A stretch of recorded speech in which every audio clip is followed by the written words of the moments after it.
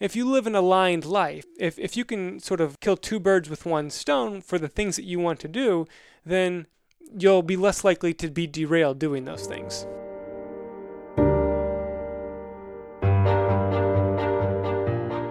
Hey, what is up? Welcome to the 2017 reading review for the Going Deep podcast. My guest, just like last year, is Mike Dariano. Mike is phenomenally well read. I traversed to his home in Ohio to learn a little bit about what he's been reading this past year and what's struck him as particularly poignant. I also got a few recommendations in there as well, but really sincerely encourage you to check out his blog, The Waiter's Pad, and all the cool stuff that he's doing. I get smarter every time I read his work or listen to his podcast called Mike's Notes. Hope you will subscribe and check those out as well. Without further ado, here is the 2017 reading review with Mike Dariano.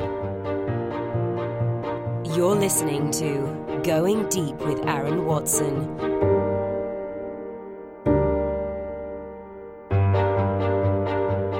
So, I'm almost 100% sure you're the first ever 3-time appearance on the Going Deep podcast. Is there a belt for that? I forgot the belt at home. Maybe we'll make like a commemorative one for the 5th appearance. But I really like this. After last year when we did the reading review, got some good responses from it, got some inspiration myself to read a few books, and just am happy to be doing it again, this time in person, which is an exciting change of pace. But thank you so much for letting me in here and talk with me again. Thanks for coming. So we are going to start off, we're going to run down a couple books that we read this year, why we liked them, and what's up, and then why other people should read them. So I'm going to give you the mic first and kick it off with your first book recommendation. Okay, my first book recommendation is The Evolution of Everything by Matt Ridley. The subtitle of this book is How New Ideas Emerge. And what Ridley does in this book that I really liked is that he looks at these different domains of humans, whether it's human evolution, human religion, human literature. He looks at all of these different things, and he makes the case that the way we've gotten to here, the way that our world has come into existence, is by all these tiny bets on things. So it's not one person decides that this is a great idea and so we're going to do that, but it's sort of one group tries this and one group tries this, and then the better idea wins out. So there's a lot of evolutionary thinking in this book. And a book that it pairs well with that didn't make my list for this year is the book that's about the iPhone, and it goes through all these different things that had to come together to make the iPhone, the mining that has to happen in South America, the patents and university research that had to occur, the marketing that had to occur. So all of these things, even things that we see as being almost divine, like Steve Jobs and Johnny Ive creating the iPhone, even these things that we see are the results of a lot of little work that build up into one big thing.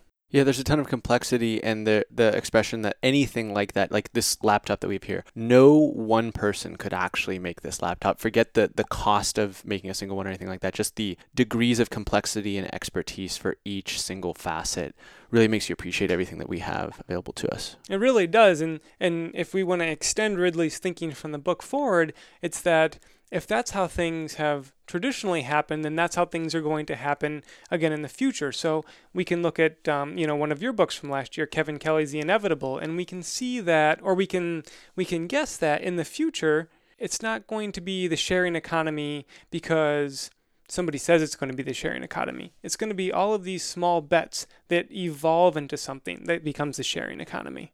Absolutely. It's interesting that you mentioned it pairs nicely, because that's actually a little theme for me of some of my book recommendations. And the first, I actually put these two together, so I don't know if this is cheating or not, but The Undoing Project by Michael Lewis and Thinking Fast and Slow by Daniel Kahneman. Another thing we talked about last year was the idea of like a big light bulb book. And after you read something, it feels like you just kind of see everything in a slightly different way and have access to this knowledge that was otherwise not there. And Thinking Fast and Slow is a really big, a really thick, a really dense book that I just don't think I could have gotten through if it hadn't been for reading Michael Lewis's The Undoing Project first, which is something of a biography and summarization of both Kahneman and his partner Amos Tversky's works. And so those two together, and that's another idea that I've kind of taken from you or explained away different, getting like a toehold, whether it's listening to an author for an hour on a podcast before you read their book, or other ways that you can kind of get a foundation for information before you move into the real meat and potatoes of it. Yeah, and that's a really nice pairing you have, because there's so much background that Michael Lewis provides about who Danny Kahneman was, what his experience in Israel was like, what his academic resume looked like as he met Amos Tversky, and then as they went on to do their research. So as you left those books, what is one way that you viewed the world differently? In what way after reading those books? So also another one that just wasn't planning on mentioning, but was also Nudge by Richard Thaler, and he calls it the click-whir phenomenon, or it's system 1, system 2. And I think with anything related to psychology, it's easier to see it in other people. So I can see there's certain things that I do, and it's a click-whir moment for my girlfriend, or it's a click-whir moment for my buddy at the gym, or what have you. And that is kind of step 1. And then if you can start to see yourself doing that as well on a level of self-awareness, like, oh, as soon as that happens, I just automatically get into this mode unconsciously. You start to just, for me, it's about interacting with other people and how there's triggers that could either put them at ease or cue them up for certain actions.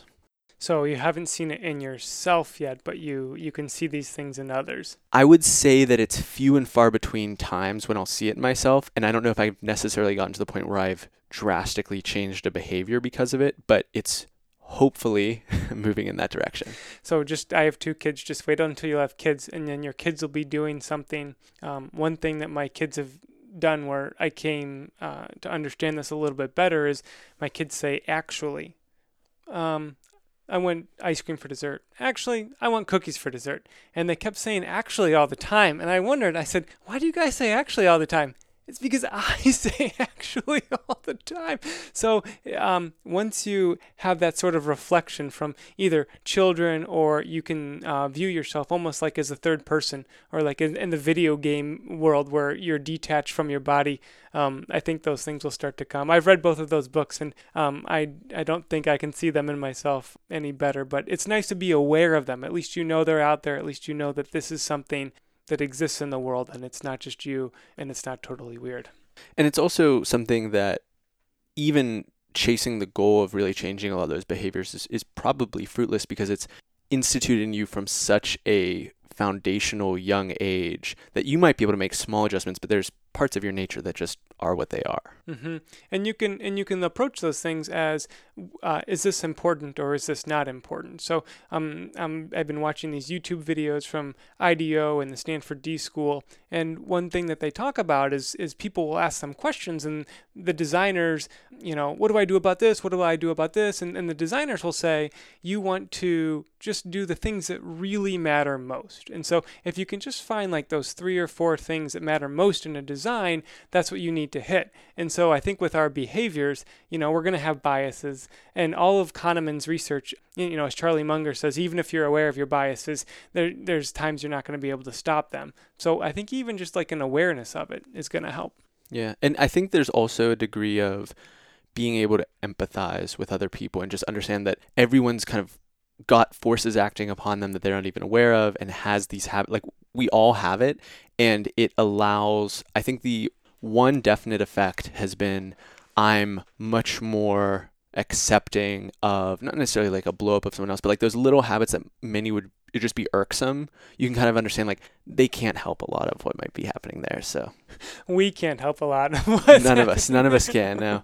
That actually, I wasn't planning on domineering this much at the beginning of the conversation, but there's another book that I have on my list that just is right in line with that. I had something of a year of reading psychology books, and Games People Play by Eric Berne was really impactful for me. It's called The Basic Handbook of Transactional Analysis. And like many schools of thought in psychology, there is a lot of argument. There's a lot of discussion about whether or not this analysis is valid and how much of it is scientific versus speculative or just kind of philosophical. And in the same way, I don't take any of the words, I mean, even the reproducibility issues with thinking fast and slow and some of these biases, it is well documented for the world of psychology. But just in terms of getting another model or another explainer into how we default into emotional reactions or immature reactions in the face of stress or in the face of certain triggers,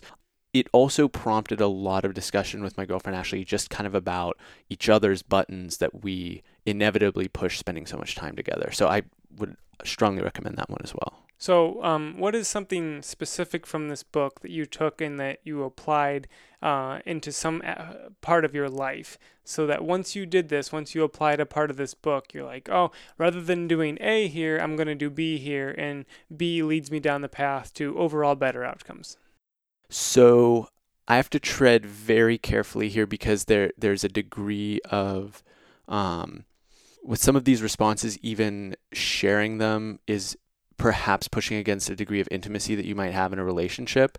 But to take it down to a one-on-one level, there's some basic mechanisms according to games people play where instead of relating to two people as, we're two adults right now having this conversation, you get moved into a child-parent interaction where I'm going to act more like a child and expect the reaction of a parent to a child as opposed to two people coexisting. And so with that, there are clear times when in the relationship that happens either for me or for Ashley. And instead of trying to fight it, there's ways to just kind of go with the flow of it and move into and just move past it more quickly, if that makes sense. It does make sense. So how much of, if you had to rate the importance of empathy, how important is empathy using the games people play framework, or is it something else that this book is promoting?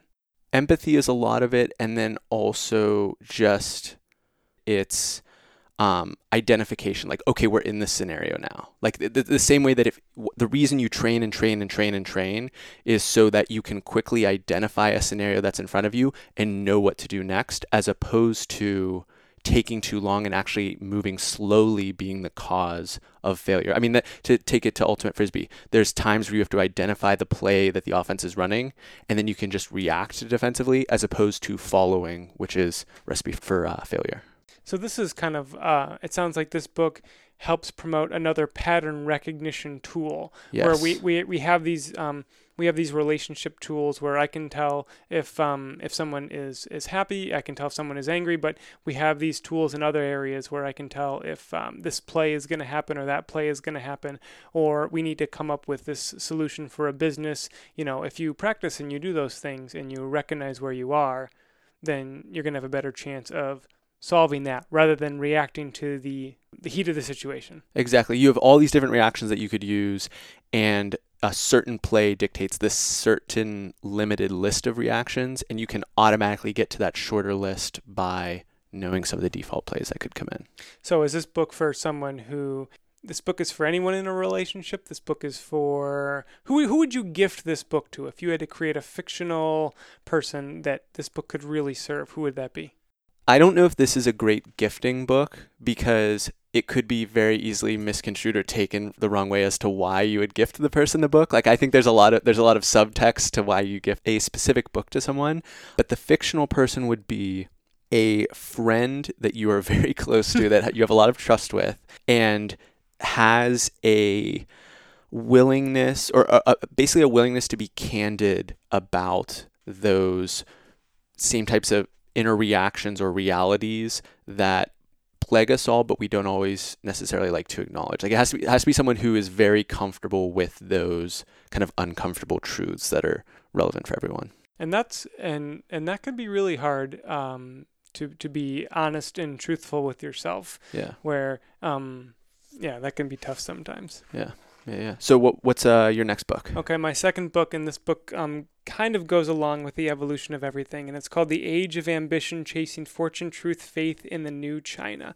and it's by Evan Osnos. This was a book I had heard Evan Osnos on one of the NPR programs. He had just come back from North Korea, I think, and I thought, well, that's kind of interesting. This guy went, and you kind of go into North Korea as a journalist expecting certain things. There's rules you have to follow. You're only seeing, you're seeing North Korea, but you're not seeing all of North Korea. You're seeing the parts that you want to see. And so one of the things that I started doing with the books, if there's a book that sounds interesting, I'll go to Marginal Revolution, Tyler Cowen's blog. And in the search field, I will search for the author. I'll search for the title of the book just to see, what Professor Cowen has to say about it. And this was one of his recommended books. So The Age of Ambition is...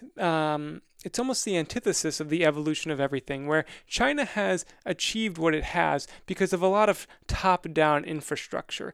We're going to do this. This is how things are going to be done. There's a lot of rules for what people can and can't do. But even within those rules, what has ultimately worked in China, at least as I interpreted the book, is that things have to bubble up from the bottom. Even though you have so many things from the top down, things still have to bubble up. For example, one part of the book that has really stuck with me is this, some minister of culture is talking with a filmmaker, and the minister of culture is like, why can't we produce movies at the same rate as some of the other countries in the world, like India or the United States? And this filmmaker says, well, look at Kung Fu Panda, two really classic identifiers of China, Kung Fu and pandas, and who creates this movie but somebody in the United States. And the filmmaker makes the case, and he says the reason that this movie didn't come out of China is because it would have been viewed as an insult to the heritage, because if you've seen this movie, this panda is sort of bumbling. He's not very talented. He sort of eats his way through his problems, and it's a very American story where your strengths can be your weaknesses. But it was a nice point of view about a part of the world that I really had no experience in. I know very little about China, and this book was a small glimpse into it. There's a book that's name is escaping me, but it's by Jim Rogers, former hedge fund manager, about driving his motorcycle through China about 20 years ago.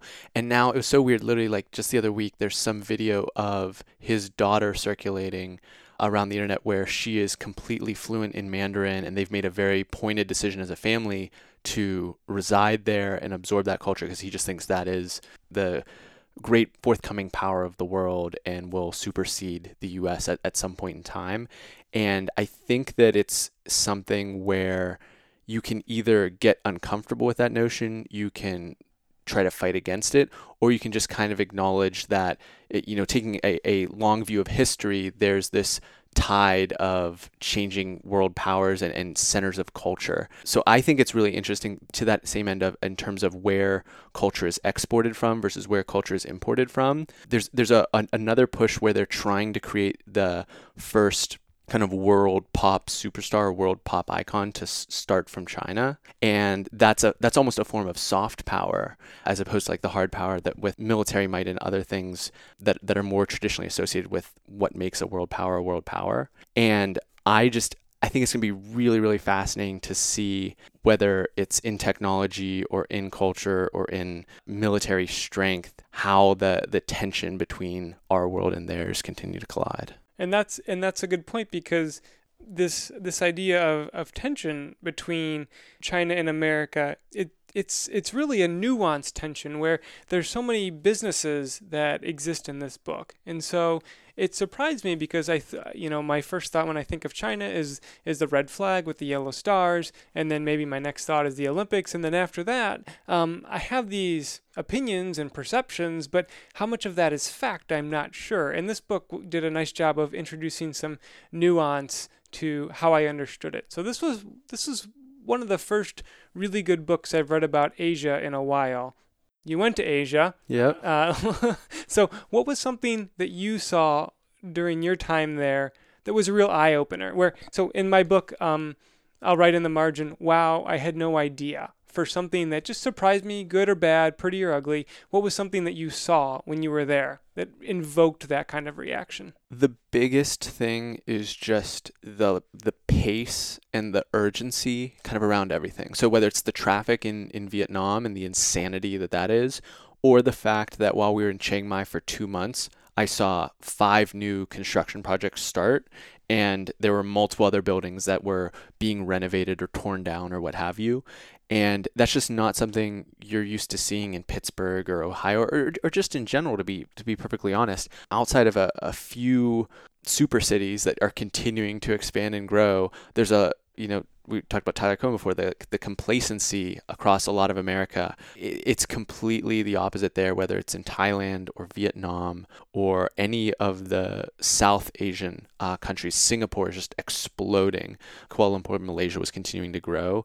I didn't make it to China, but that is right at the top of the list, and getting to Shenzhen before it's a complete behemoth. I guess it already is, but yeah. And so in reading a book and going there, you get to see these things where it's nice that it's eye-opening, because you're reminded that, I don't know everything. I don't know that the way that I live isn't necessarily how other people live. And intrinsically, we all know this. We all know that we're not right about everything in the world. But if you ask somebody, what are you wrong about, they're going to be hard-pressed to come up with their list of things. So we know we're not 100% accurate, but we don't know what we're wrong about. So I think that this is books like this that take us to another country, that take us to another place, traveling that does this in real time, that really gives us a point of view, I think, that we all need. The other thing that I just completely took for granted and can be added to that kind of motto is infrastructure. Like the way that you think about infrastructure and the storyline now is, we have so many bridges that are below grade and we need to fix all this stuff. But at the same time, we have this amazing highway system. You can get basically anywhere and not really, at least when I drive, I don't really feel much, if any, anxiety. And that is completely the opposite in the same way. So like the almost joy of not having anxiety, or the pleasure or safety associated with that, I 100% took for granted for my entire life, and now I completely appreciate it basically every time I get on the road. Mm-hmm. And these are two ways to solve problems. We have this is one way you can build a city, and you could build bridges and roads. So in anything that we do in life, sometimes I get trapped into this false duality where I think I have to do A or B, but it's because I'm not thinking creatively enough, where there's A and there's B and there's C and there's D, and it goes all the way down to M, and then it comes back up like a ladder or like a snake.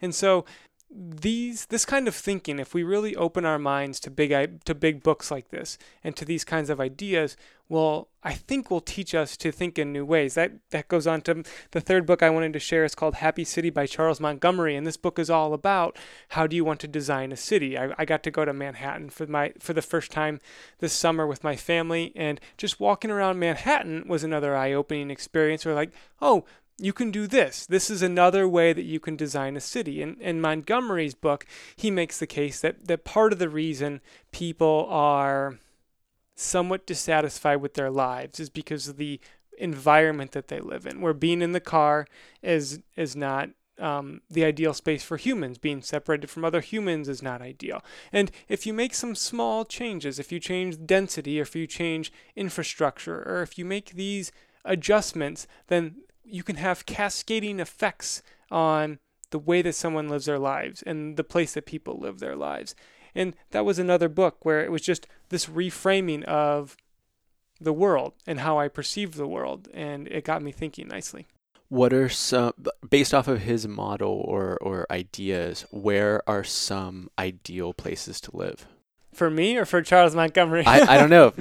For you, maybe for people in general? One thing that Montgomery makes the case for that I didn't really appreciate and understand in the book is smart density. So if you think about density, you can think about being in a crowd at a theme park, or you think about waiting in line, or you think as you're cruising down the interstate and there's a lot of density at the exchange to get off or to get on, and the easy pass lines are even blocked. So Montgomery makes the case that if you do density well, if you balance the things that people need, you can have more of the things that people want. So if you have 1,000 people living in a square kilometer, there's certain services you can offer. If you have 2,500 people, there's more services to offer. So even though you may be closer to other people, your situation may be more compact than you wanted. Your living room is smaller. Your commute is slightly busier. There's more things to do in that area. And there's certain key indicators Montgomery found. Like people are mostly willing to walk half a mile for just about anything. So if yoga's half a mile away, people will walk to that. If your grocery store is, you'll walk to that. If you get farther from that, then you need some sort of infrastructure. But there's ways that you can design that. So if you study what people do and you survey people to see what they say, you can design things in a smarter way. So for me, as I was thinking, I thought, I don't like to be in the car. So if I could walk more places, I would go ahead and do that. If I could ride my bike more places, I would go ahead and do that. So for me, Montgomery urged me to sort of reflect what's important in my life and what would I like to emphasize. And if I don't live somewhere that offers those things, could I? I dig it. I think that density part is really interesting also, not just in terms of choosing where to live, but choosing where to situate yourself, because as much as we're moving in the direction of e-commerce and all this other stuff, there are some certain things that have to be physically close by for you to do. I think that's another good one. To that end, I read Kitchen Confidential by Anthony Bourdain, and Pittsburgh is fast becoming a food destination for a lot of people, and yet there are basic skills or understandings or awareness around what's going on inside the restaurant that we're just not privy to. So there is a push, having glass and being able to see into the kitchen and all this other stuff, but at the same time, a lot of people aren't paying attention to that. And so not only is his story hilarious and entertaining, and he caused a real stir when he came to Pittsburgh and left a less than glowing review, but stuff like don't order fish on a Monday and probably want to stay away from the Sunday brunch food and these other kind of ideas.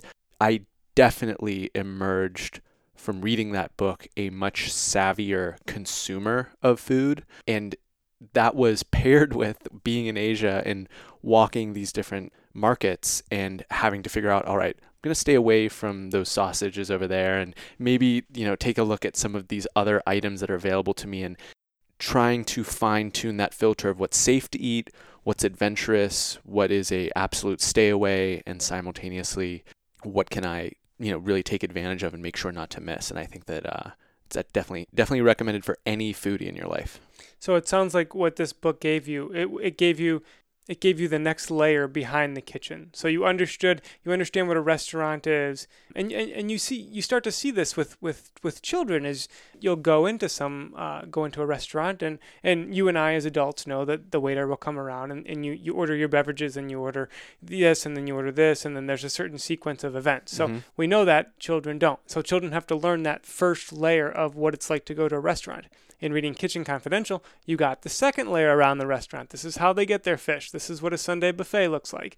This is what the kitchen staff is actually saying about you. This is how often your food gets spit in. So is that something that you really dig, if you can move from the first layer to the second layer of something? I really enjoy that, and it also is a tool for relating to people in that world. So just understanding the difference between a chef and a sous chef and the other certain roles that make up a kitchen and what that hierarchy looks like. And there's a degree of being something of a renegade and, not wanting to even abide by the standard. And Anthony Bourdain completely fits that bill.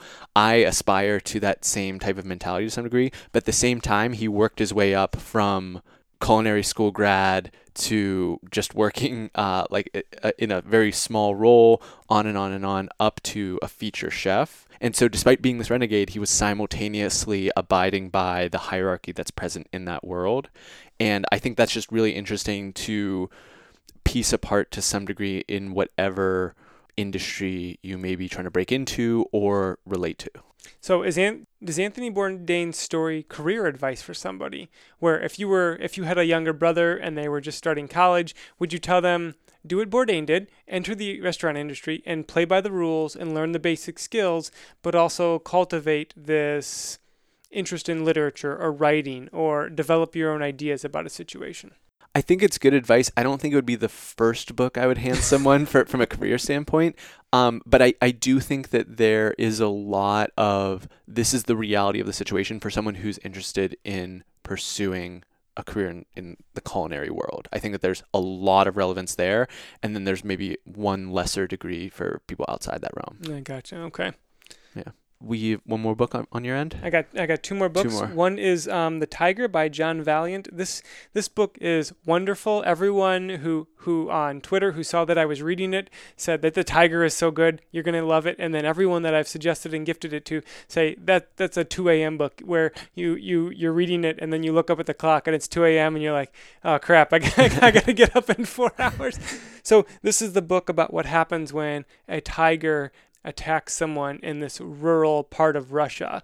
And there's really two stories about this in this book. And one is what it is like to hunt this tiger in Russia. So you get this, you get the effects of government and as they trickle down and how people will react to it and how maybe there's someone that the government situation trickles down and they're in a good position but individual reacts poorly. And you get another instance where the government trickles down to an individual who maybe you would expect to act in a not great manner, and they're maybe one of the heroes of the book or something like that. And so that's one story, but then the other story is the story of nature and evolution. And why is this tiger there? What role does the tiger play? How does the tiger see the world? Because after the tiger makes an attack and some of the tiger hunters come in, they talk about experiencing like the tiger and seeing the world through the tiger's eyes. And it's not a book that's about empathy per se, but I like these instances where you can just suggest something totally crazy, and if you adapt that mindset, you'll start to think of things. So what if I was a tiger? How would I act if I was a tiger?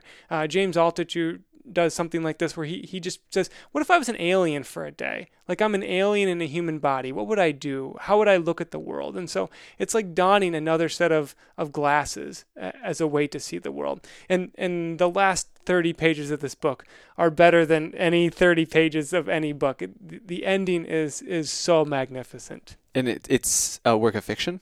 This is a work of nonfiction. It's really about these guys that hunt this tiger in the Russian Far East. And it's much like the book about China or this book about cities in my trip to Manhattan. This book just took me to another world that I didn't know existed. I wasn't aware of how people lived and that people live like that. I mean, one part of this book is, they're talking about in the 1970s, Russia, these people didn't have running water, they didn't have indoor sanitation. And sometimes we forget that, sometimes I forget that living in my comfortable first world existence with, internet that is up 90% of the time, that, I don't face the same challenges or life situations as other people.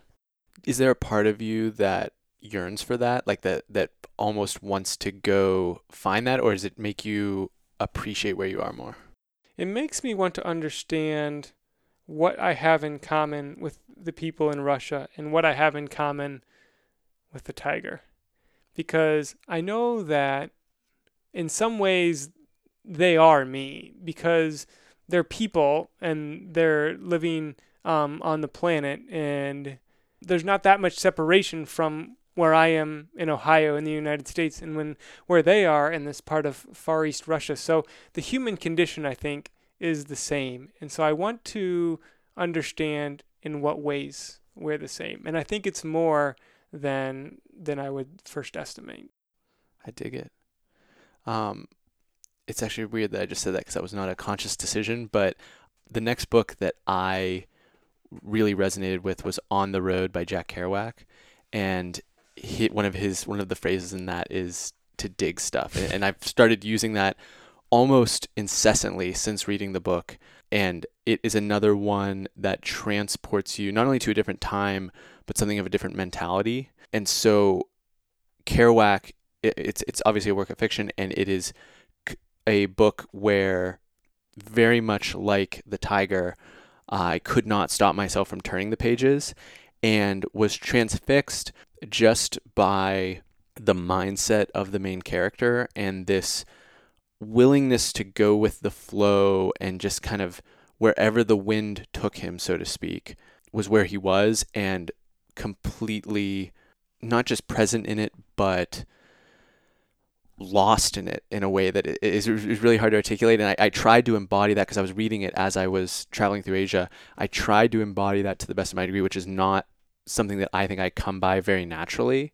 And so it was this really fun game of, people have the WWJD, like what would Jesus do, or what would whoever do, and what would Kerouac do in this situation? Like how would he feel?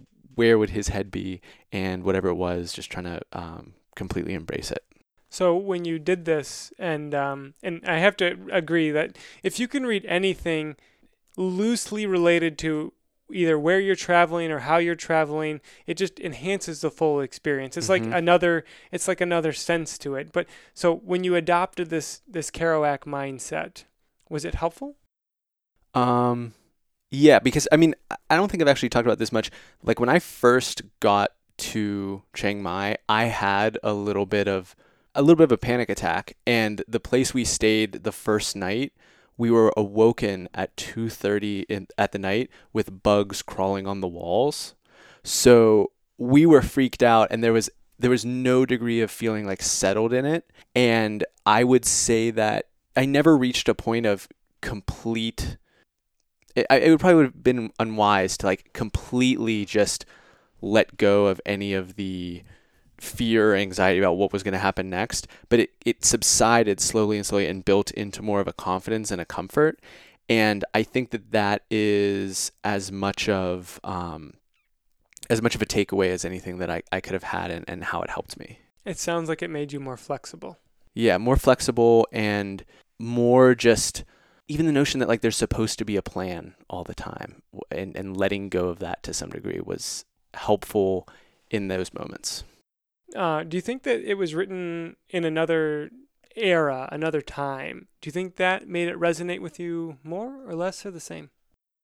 It contributed to the resonance. It increased how much it resonated with me because it felt more timeless and less topical. It's not like, hey, I was just there, you need to go check it out. It was, this is a common human experience of going and wandering and finding new places and getting lost, and that being a part of the ride. That's after listening to a couple of the Ray Dalio podcasts, one of which with Barry Ritholtz, who was on your podcast, who did interview Ray Dalio. And one of the things that Dalio says to look for is you look for out-of-sample tests for financial investments. So you want to see, was this true?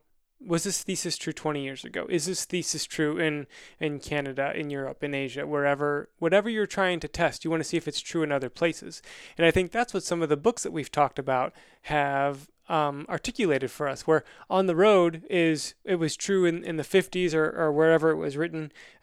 We can see patterns in The Undoing Project and Thinking Fast and Slow and Nudge. So if we see these things and they keep coming up either in a different place or in a different time, I think they resonate as more true with us.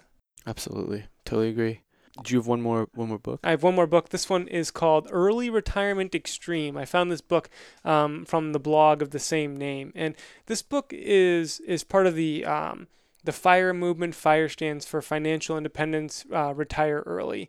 And I like this sort of little outcropping of the internet because it's another way to view the world where sometimes you can get really caught up in your own situation and you can think that this is what is normal, and you can talk to other people and you're like, whoa, this is not normal at all. Like in happy cities in Eastern Russia, in China, and then looking at things through an evolutionary lens. So what I liked about Early Retirement Extreme, the book, is that it reframed everything. And it created this way to think about alignment in your own life, where what the author wants you to do is he wants you to make decisions that align so that if you're doing something, it satisfies multiple ends. So if you're going to choose to exercise, it's better just to be a generalist exercising rather than training for a marathon. Because if you want to train for a marathon, you have a regular schedule where you want to have long run, short run, cross training, long run, short run, day off, or something like that, where if you miss one of those days, or if situations arise where you can't do one of those things, then that will disrupt the whole thing. Whereas if your goal is fitness, well, if you have a day where all you do is stretch, then that's all you do is stretch. And then you do body weight exercises, and then you go to the gym, or you do spinning, or you do yoga. So that's much more flexible.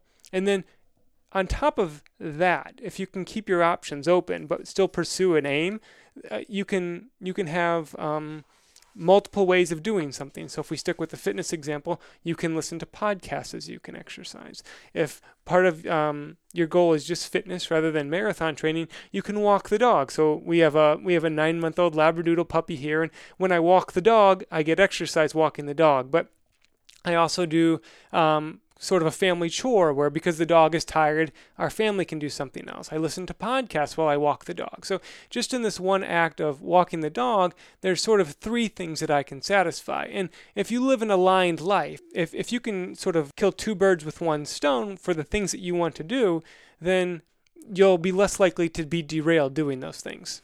That makes sense. I also just, I think it's Steve Jobs' quote, like, once you realize everything has been kind of artificially constructed by other humans, it changes your relationship with every idea. So 65 as the age of retirement, because that's when someone decided Social Security starts, is basically an arbitrary number. There's no like scientific, deeply researched reasoning behind that.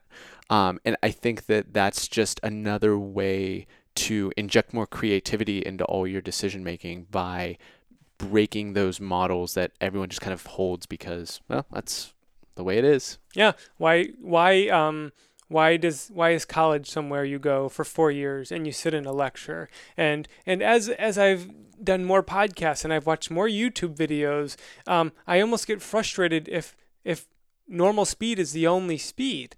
You're listening to this now and you're at 1.5 or you're at 2.5 speed or whatever it is. And that allows you so much more. It allows you to experience new ideas and have them come together.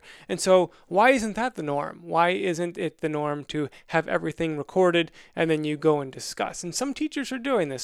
Some schools have flipped their classrooms where when you're in school, you do the homework with the teacher, and when you're at home, you watch the lecture. So it's nice to always to question some of these things that we're making assumptions about in life.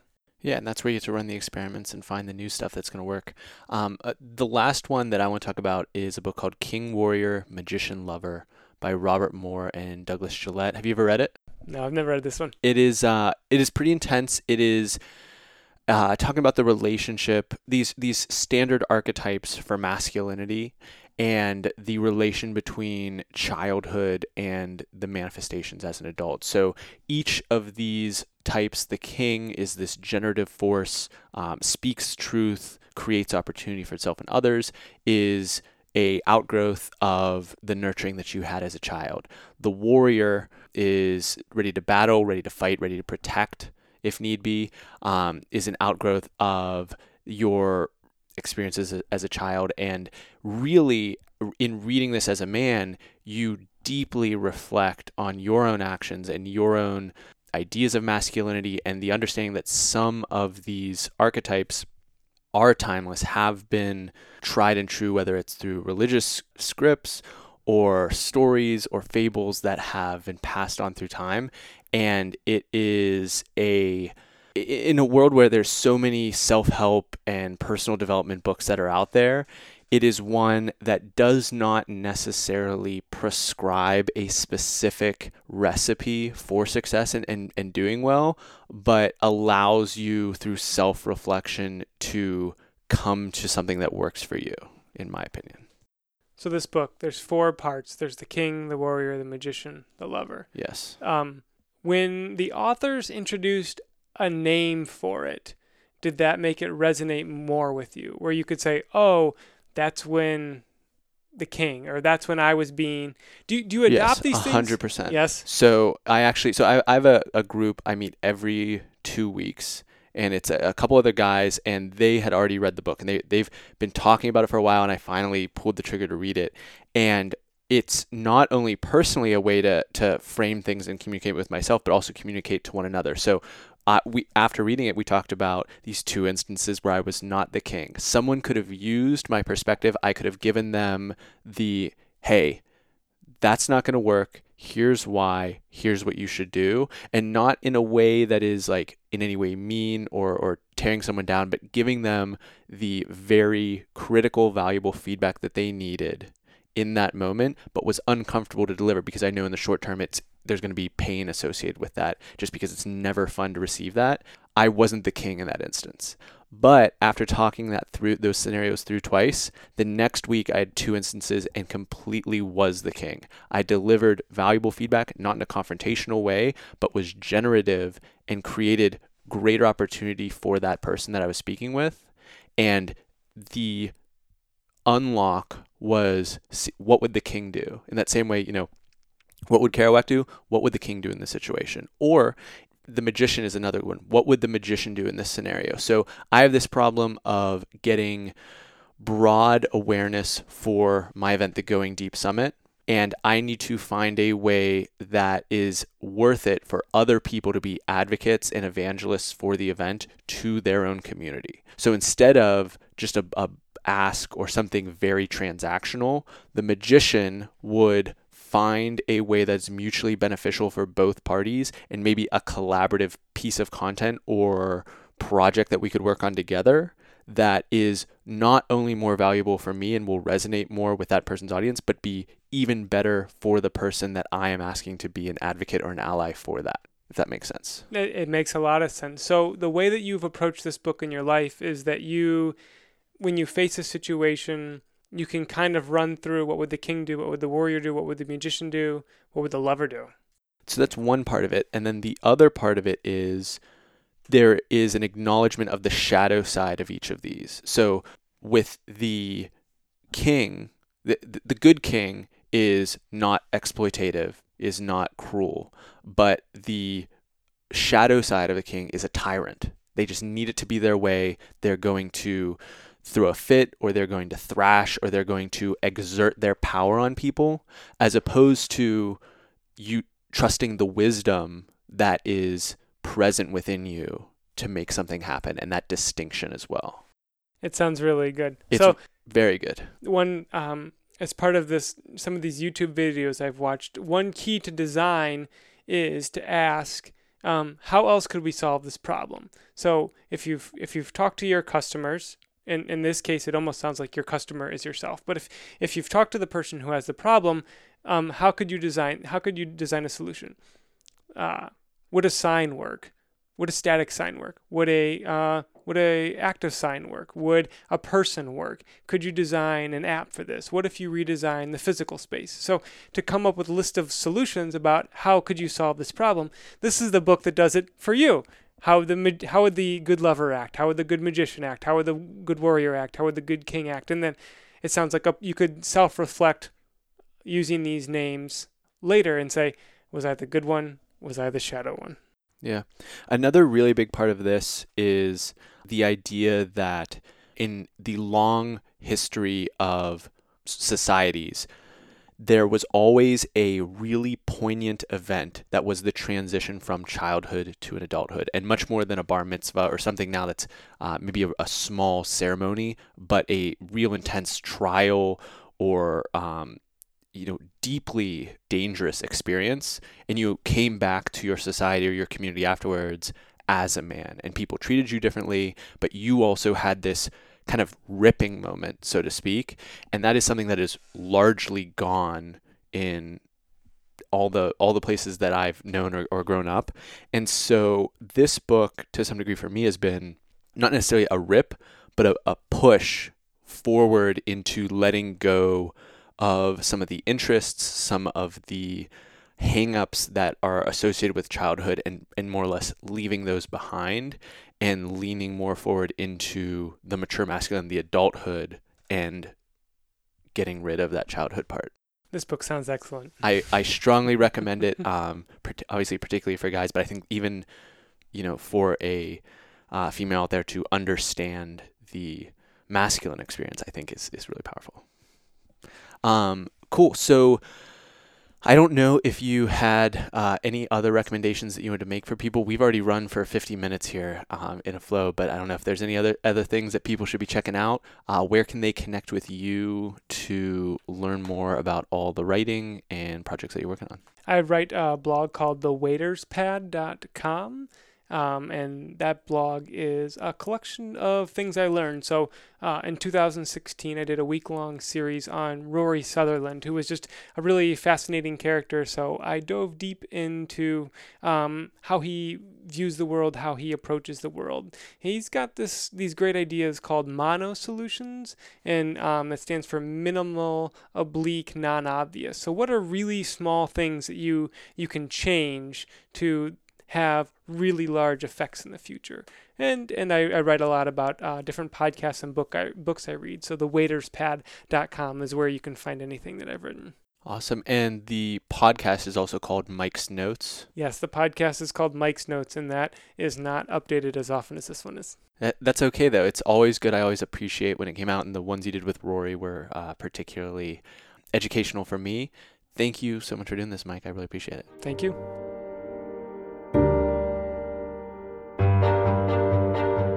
Hey, hope you enjoyed that. Please hit subscribe if you've not already done so, and let us know what books you read in 2017 that were particularly poignant. Always looking to add new suggestions and recommendations to my list. I know Mike is in the same boat, so let us know on Twitter. He is at Mike Dariano. I am at Aaron Watson 59. Hope to hear from you soon.